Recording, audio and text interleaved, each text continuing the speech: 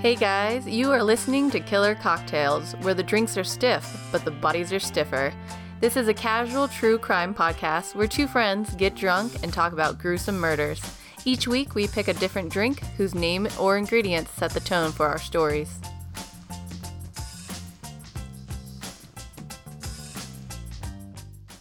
Hey guys! This is Jackie. This is Drea, and this is episode 51. Killer Cocktails. That's rad. Yeah, here we go. Woo! What are we doing today? Well, we are talking about the rum punch. Nice. And I say talking about because we had rum punches when we were in Portland. Mm-hmm.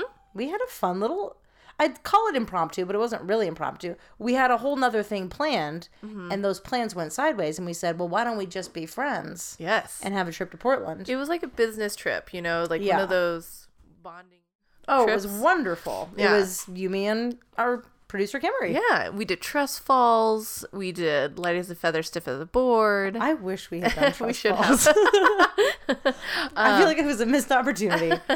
But yeah, it was awesome. We road tripped it over there, and we were supposed to be working on our stories, but instead, We did zero work. Kimmery gave us this really cool car game. Oh my god. Yeah, so it's essentially you pick a category, like a song that Songs makes you, from high school. Yeah, songs from high school. Well, you pick whatever it is. It could be anything. Songs about cars. Yeah. Your first concert. Songs that make you cry. Songs that make you giggle. Mm-hmm. And then you put it, you get this You make a huge playlist. playlist. And you have to make sure you're not looking at what other people have put. Mm-hmm. And then you put it on shuffle. Mm-hmm. And then you have to guess not only what is the category that this song fell into, but then also who put it in there. Yeah. Yeah. It was and then super fun. You get wonderful little stories as to why that song for that category. It was a great game. Great car game. Uh-huh. But alas, we did not do our homework, so this episode is coming out late, and we are so sorry. Sorry. But we are all better friends because of it. Yeah. So you guys can take solace in that. So we are in Portland, and Kimmery also finds us the most amazing Airbnb. Yeah. And it was awesome. It was not only just normal, nice and clean, but it was neat. No, like the whole style of the house was gorgeous, and the decorations. I say neat like cool, not neat like not decorations, tidy. the decor. Ooh. And you go out in the back, and it's like a Romanesque kind of feel, and they have this hot tub, and then these shrubs that are amazing, and this canvas over these lounge chairs, and it's called the Milan House. Yeah. And Michael and Sasha are the best. Oh yeah. And they have the best cat. Oh, Wiley Cat was amazing. I love Wiley Cat. Now, Drea kept calling him Willie Cat, and he was ignoring her until she got his name right. But then Michael, she's one of those great fat cats. And Michael and Sasha says that Wiley has a ton of fans, and he has these two girls who are his little girlfriends, and they always come and they stay at their place because they want to hang out with Wiley. I mean, it makes sense. But yeah, they have a couple bedrooms, and they have a whole downstairs area, and the basement was rad. You have your own theater area, and you have a massage chair. You got trapped in it. I got it was quite tickly. And there's a whole kitchen, and they have an espresso. If you need to go stay in Portland and you're looking for an Airbnb, The Milan House. Look for the Milan House, and that's Michael and Sasha on Airbnb. They are amazing. Now, no plug. We're not getting anything for that. We just really enjoyed the stay. No, and I really, really, really, really want their cat, but I don't think they'll ever give Wiley to me. I really don't think so. All right. No, but great trip. And so we went and got massages. We went and had sushi. We just kind of went and did shit. Mm-hmm. And we ended up at this place called the Punch Bowl Social, which was cool. Mm-hmm. We were there in early in the day. So super early. It was 2-ish. It was not only shoulder season, but just Deadsville timing. So we kind of had the place to ourselves. You could imagine it when it's bumping and off the chain. Mm-hmm. But it was being in a rich person's mansion with all their toys and no one else was around. Very eccentric. Yes. Yeah. And I had gone to one of these in Minnesota. Oh, I didn't know that. You didn't say that. I said that 8 times during the trip. You kept telling me about a Minnesota trip, and I didn't know why. And I kept saying how Carrie and I would order the Punch Bowl. Oh, my God. Yeah, I thought that was just Punch Bowl. I had no tie that was the same place. And I was saying how it's a chain. Oh, my God. Sometimes I just thought you were kind of obsessed with that trip. Sometimes and had to tell me about God it. damn it. Sometimes I feel like you don't listen to me. I remember every one of those No. stories. All of those were conversation. I just missed the one part, which was you'd The already been main to that part. company. Oh my God. It's like a little part of the story. That was why I was telling you the story. Yeah, I don't tell stories that make where you're like, why are you telling me that? I've told you stories where you're like, why are you telling me that? And I was like, it came in the same crystal bowl. I'm like, yeah, I just thought you were making ties. Like, because there's so many places that have punch bowls. I literally just thought you were telling me about another experience with a punch bowl. That was a fun moment. So we go to this place called the Punch Bowl Social, which, by the way, in case anyone's wondering, is a chain. Oh, we're not cutting any of that out. That's funny. Anywho, we're there. We essentially have it to ourselves, and we have this really cool bartender. His name's Jake, and he's really accommodating and putting up with all our shenanigans because we went to play. Super helpful. He's a cutie patootie. We got to play darts, and we got to do karaoke. Like it was like in our own little room, so we belted some. Every time they came to check on us, we would have this like mortified silence. We were like, no more drinks. Just shut the door. Thanks. Bye. No, we're good. Thank you. But Jake gave us the recipe for the punch bowl that we ordered Right here on receipt paper. Yeah. You can hear it.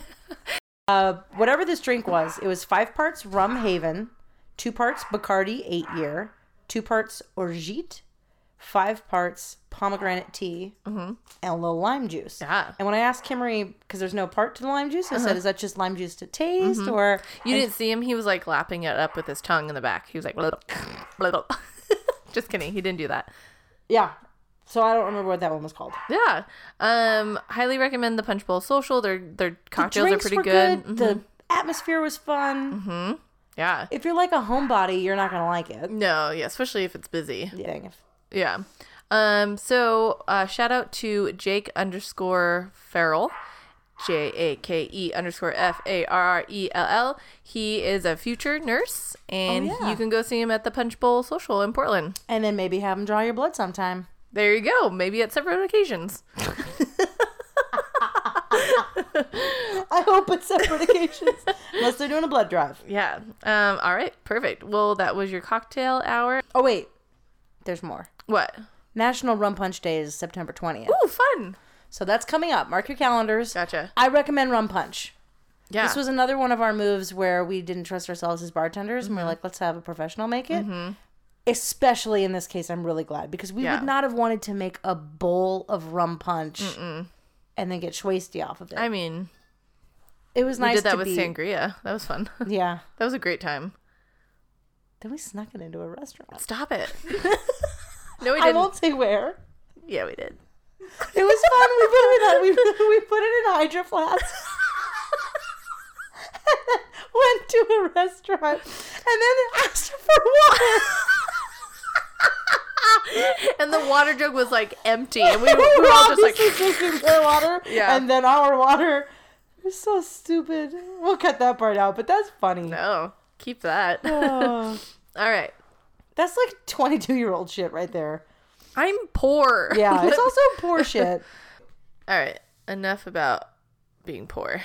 And ridiculous. Let's jump into the true crime. So I'm going to tell you guys about Emily Swann.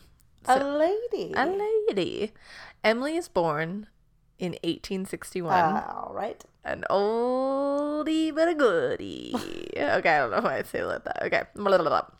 She's born in England to a respectable family. And she grows up and she marries a man named William Swann, who is a glass blower. So at this point, she is only 4 feet 10 inches tall. That's short. And she's 122 pounds. She has a round face. She has a cool little hat in this photo I could find of her. But by the time she is 42 years old, she has 11 children.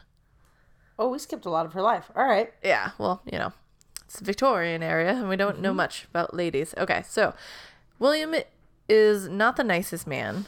And in fact, it is known that him and Emily would get into fights, and he would beat her pretty bad. But this is very common during this time, so no one did anything. Yeah. So they have this really large family, and they need extra income, so they decide to rent out a room in their house.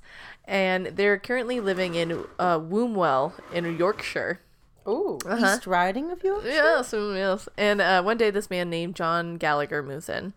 And now some say that Emily and John start having this epic love affair, kind of like right away, or it's kind of in secret. But eventually people start hearing word of it. Okay. And the fighting becomes worse and worse between Emily and her husband. And John finally moves out, and he takes up residency like down the street at another neighbor's house. However, John still visits Emily, and the fighting continues. So he finally decides to move to Bradford. So he's like, I'm going to get out of here. This is too hot for me. I love you, Emily, but bye. So on June 6th of 1903, Emily heads to the neighbor's house that John is staying at. When she arrives, she has this big shawl covering her head. And as she walks in, she sees John's there, the neighbor's there. So she starts to take off the shawl. And they can see that she has 2 huge black eyes. And he's just... Voldemort in the back of her head. God. And this is the story of Harry Potter. No. And he's just like... beat her up so bad. Shoot. And this just sends John off the edge. And he says, I'll go and give him something for himself for that. Yeah. And another neighbor reports seeing John run into the Swann's house with Emily running after him. And they can hear John saying, I'll coffin him before morning. That's quite a saying. No one says that anymore. No, bring that one back. I'll coffin him before morning.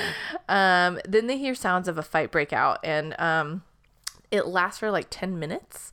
And then John finally leaves the house and goes back into the neighbor's place. And he tells them, I busted 4 of his ribs and I'll bust 4 more.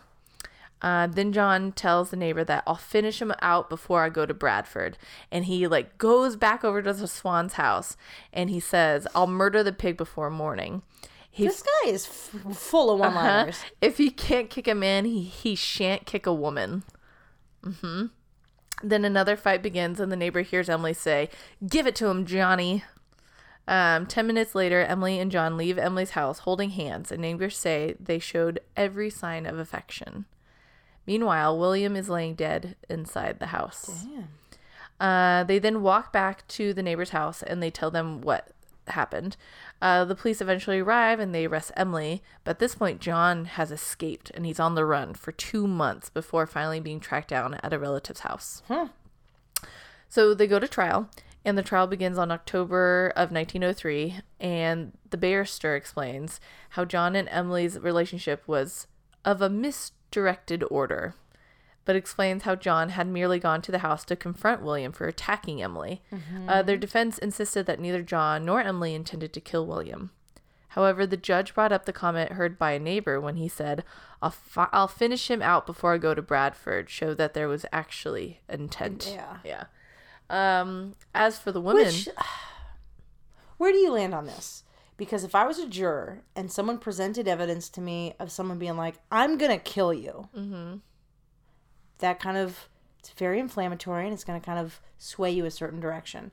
But then you think about how many times you've heard somebody say, I'm going to kill you. With no intent. With no intent. Yeah. They're just saying it. No, that's true. Ooh, that's a good point. So the judge says, as for the woman, it is my duty to tell you that that one does not commit murder only with one's hands. If one person instigates another to commit murder and that other person does it, the instigator is also guilty of murder. So is he... Okay. So she was the reason John went over to go beat up Swann. Yep. Because she got beat up. So is he saying just by being the muse for this beating, or because she was like, go get him, John, like, I think egging him on? All of it. Because that's very different. There's getting beat up and then having somebody on your behalf. And then there's... okay. So after an hour, the jury ends up finding them both guilty, and they are sentenced to death. I mean, it sounds like they're not remorseful. I mean, aren't they, like, skipping away from the murder scene? She's been... physically abused for years. Yes, yeah. I don't think she is sad. I'm waffling. Yeah. But during the trial, so John goes to the judge, or somehow John is like, I didn't really have a part in this. Emily was the one who killed him. And he was saying how she like had taken this poker from the fireplace and like was poking it, like attacking him. But that ends up not being admitted for evidence during the trial, so that it's just hearsay. Yeah. But John did go and say that about Emily, which is I found interesting. So after she is sentenced to death, Emily smiles and blows a kiss to someone in the gallery as she's let out of the court. Whoa. And both of their appeals are denied, and their executions are set for December 29th of 1903. And then when Emily hears this, she just starts going like crazy. She's like crying and sobbing because she thought that she was going to get off. And so I feel like when she blew the kiss and smiled, that she was like, oh, this isn't going to end with my execution. I'm going to get off. So I do think she has remorse for the actual killing. And then later the guards were saying how she just kept saying how like she had disgraced her family and like what will happen with the children. And the family kept going to the king trying to see if it could get overruled. And the king. And so on the day of the execution, they decided to hang Emily and John at the same time. Ooh. Like right next to each other. So a little before 8 a.m. they go and they get John, and he is quiet and calm, and they place a white hood over his head. So he's like on that platform. And then they go get Emily, and she's moaning and she's sobbing and she's on the floor, and they just can't console her. So they give her a glass of brandy, and she finally calms down, and they walk her out to the platform. And she sees John standing there with his hood over his head, and there's 2 nooses hanging next to him. And they lead her to the spot next to John, and she says, "Good morning, John." And John didn't realize that she was going to be there. He thought he was just going to be hung by himself. And he replied, "Good morning, love." And as the noose is placed around her neck, she says, "Goodbye, God bless you." And a moment later, the lever is pulled and they fall to their death. Whoa.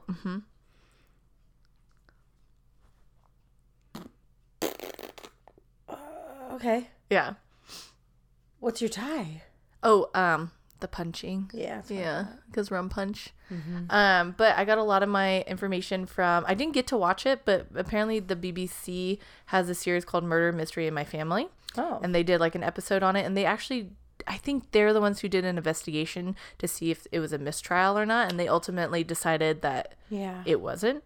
And I originally found this on this blog called the Joe James Davis blog, and his mother, Felicity Davis, writes a really crazy story about the women in her family. It's called Sins of the Family, and it's just like going over this case and like what happened to the kids and how that kind of cycle of abuse went to them, and that went down to her and like her kids. And so it's really crazy. So if you have time to go check out that book or that BBC series. I couldn't watch it because I have to get some kind of TV license through the UK network. Oh, sometimes BBC stuff I get really excited about, and then I go, well, can't watch it. America. And I also got some information from the capitalpunishmentuk.org. So that is my case on Emily Swann. Yeah. What a crazy little story. That's one of those ones where it's like, you kind of know what happened. That's one that really revolves around the trial. And like, how is it being defended? How is it being, Because it's a woman of the Victorian age. Yeah. And she was in an abusive relationship, but that was kind of the age, and it happened. And then was their intent to kill beforehand? They were having this affair. And so, yeah, it was like really interesting. Yeah. Good story, Drea. Thanks. We are going to take a quick break, and we'll be right back. Welcome back from Not a Real Break. Yeah. I've got a story for you. Okay. And I was talking to Kimmery when we were on our trip about how I was going to go about telling you this story. So I'm just going to launch right in. Okay. I'm going to tell you about Eric Weiss. He was Okay. born March 24th, 1874. Nice. In Budapest. Oh. To a Jewish family, and his father was a rabbi. Okay. He was one of 7 children, and in 1878, the family moves to America. They relocate to Wisconsin, where his father is the rabbi of the Zion Reformed Jewish congregation. So he's the rabbi in charge of whatever. But then in 1882, his dad loses that job because everyone kind of felt like he was a little too rigid and he was kind of too old school back in, 1882. So then the family kind of struggles financially for what seems like a couple years.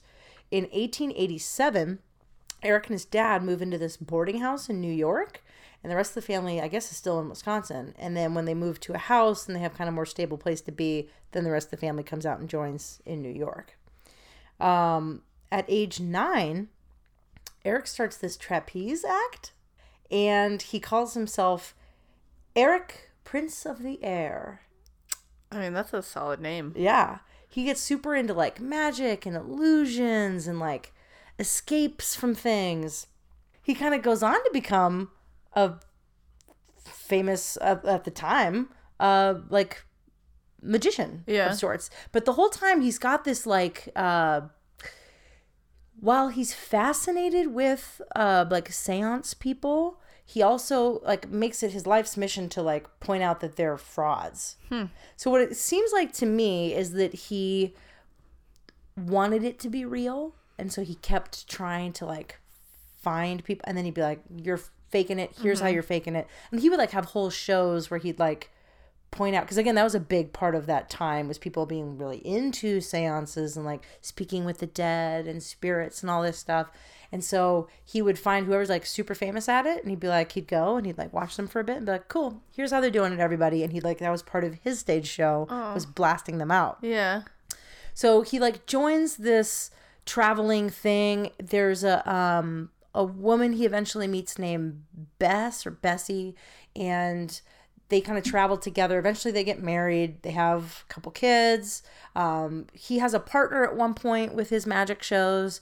They, like, adopt this other name and they're pretending like they're brothers, but they're not brothers. So he kind of has this really wild and illustrious life for most of it. And so I got a ton of my information came from, like, History Channel and a little bit from Wikipedia. Have you ever heard of the podcast Dark Poutine? I've heard about it. Yeah, there's been a couple listeners who recommended it. So there's these two dudes in Canada, and that's the Poutine. And I guess they do true crime. They'll do just kind of interesting stories. So I listened to an episode they did on this dude. And they do, I went and looked, like, they were excited. Like, they source stuff really well. I think they have, like, a ton of time to, like, really look into all these things. So, like, a ton of my, like, facts came from there. And if you're interested by this story at all, definitely check out their episode on Eric Weiss. So you get to October 11th, 1926. And you've got Eric shackled in this, like, Chinese water torture is what he called it. He called it a Chinese water torture thing. So, like, he'd be in these tanks upside down and he'd break out of handcuffs. He'd have people, he would go on they's tours and he'd go, all right, listen, Pittsburgh, bring any police officer, bring your handcuffs down. There's no way you can keep me in these handcuffs. And they'd put him on. He'd go behind this little, like, curtain and out he'd get. He could break out of any handcuff. He could break out of all sorts of different stuff, like straitjackets, and he was really good at it. So he has this performance. This is in New York. And at one point during the performance, he's struck on the leg by a piece of faulty equipment. He kind of hobbles his way through the rest of what's going on. And later, it turns out he had a fractured ankle. Ugh. So he hurts himself on stage. He, like, grins and bears it through it. You know, the show must go on. He finishes the performance. So now he's talking to doctors and they're like, hey man, you need to, like, cool it. You need to heal. And he's like, nah, man, I got shows to do. So he heads to McGill University. So now it's later in October. It's the 22nd. So these students, he invites a couple students, like, back into his dressing room. And so he's got this bum ankle that's bothering him. He's sitting down on the couch. This student named J. Gordon Whitehead comes up.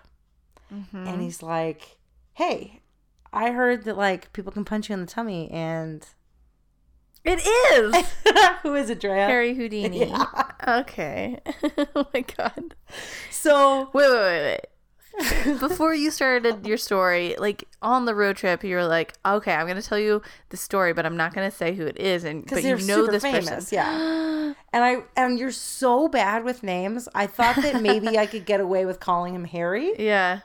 His name is Eric Weiss. Yeah. He was born Eric Weiss, and then Yeah. he changed it to like Eric Weiss. Like Yeah. it's gone through, and then he ended up he named himself Houdini after somebody Houdini. Yeah. Like there's this whole thing about the naming. Yeah. Oh, I have to tell you something. I was Yeah. like super irritated the first half of your story because you said I knew who this person was, so I was like half listening.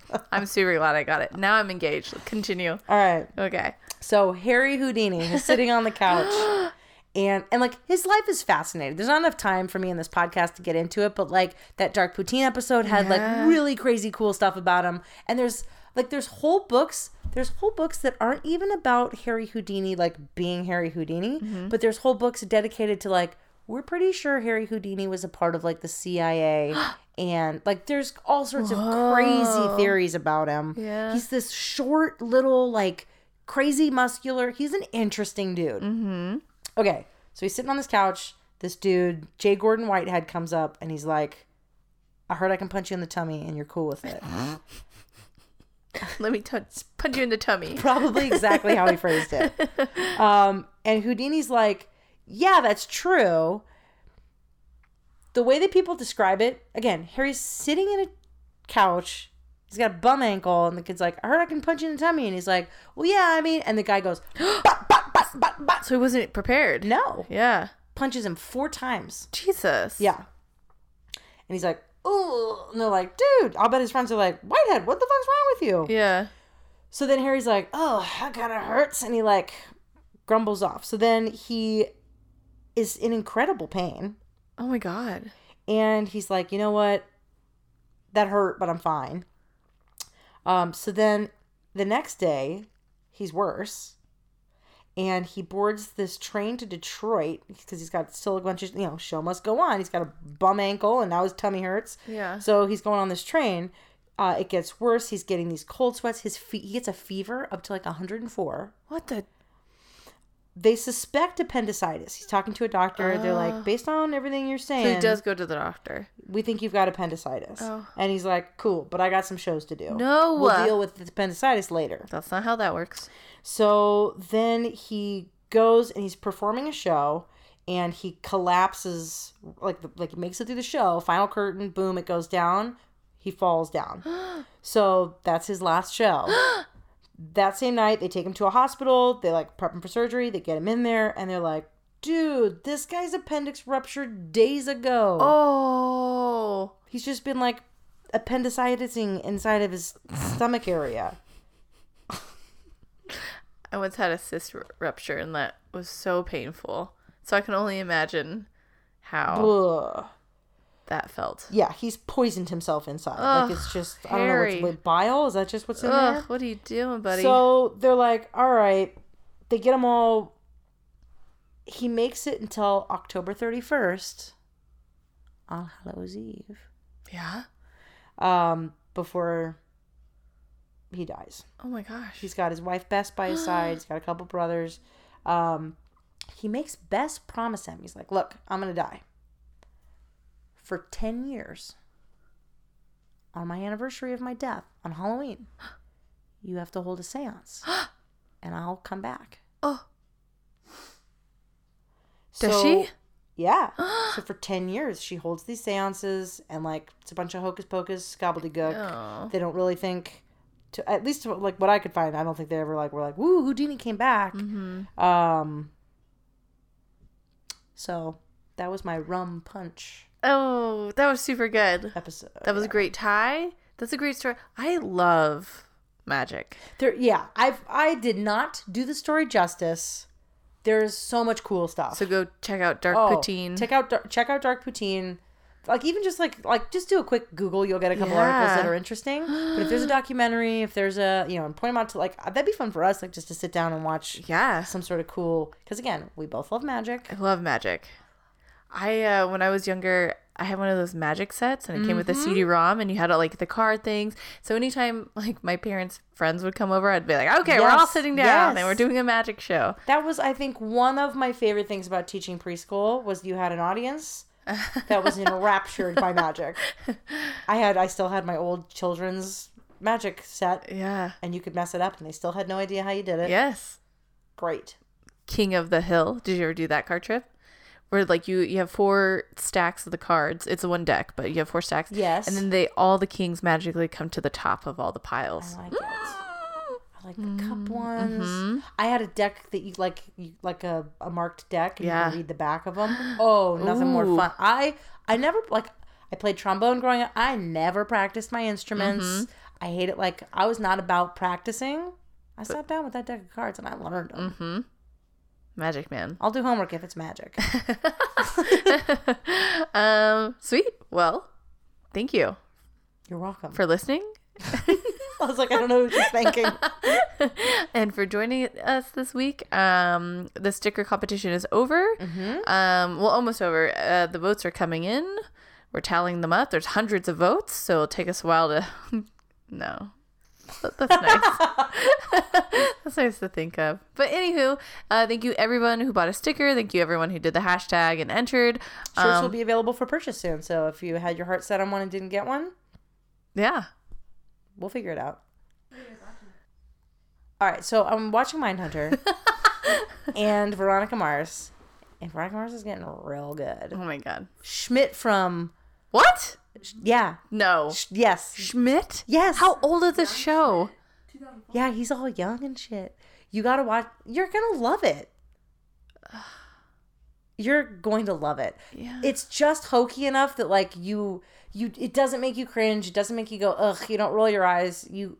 I love a good level of hoke. It's good. Well, I'm actually heading down to a wedding this week. Load up on Veronica Mars episodes. I'm going through SFO again, guys. So 100% I'm going to have at least 12 hours to kill. So I will watch all of the Veronica Marses. You need to take control. I'm not going to berate you again, but you need to control your itinerary and the way you travel. And you need to stop. I was born in San Francisco. Love that town. Stop flying into SFO. I'm sorry. And you know what? Maybe fly in there if that's your end destination. But that is not a place to have layovers. I know. It's a place to have sleepovers. Oh my gosh. I know the baristas real well there. So yeah. Anywho, we're going to wrap this up. Thank you guys so much. We'll catch you next week. Thanks for tuning into this week's episode of Killer Cocktails. As always, on-air talent was Jackie and Drea. Be sure to check out our Instagram at Killer Cocktails Podcast or stop by our website, killercocktailspodcast.com, for up-to-date information, photos, contests, and more. Our logo was created by Michelle Firm, whose amazing art can be found at michellefirmdesign.com. Our music was created by Nikolai Heidless, and we'll be back next week on #Murder Mondays.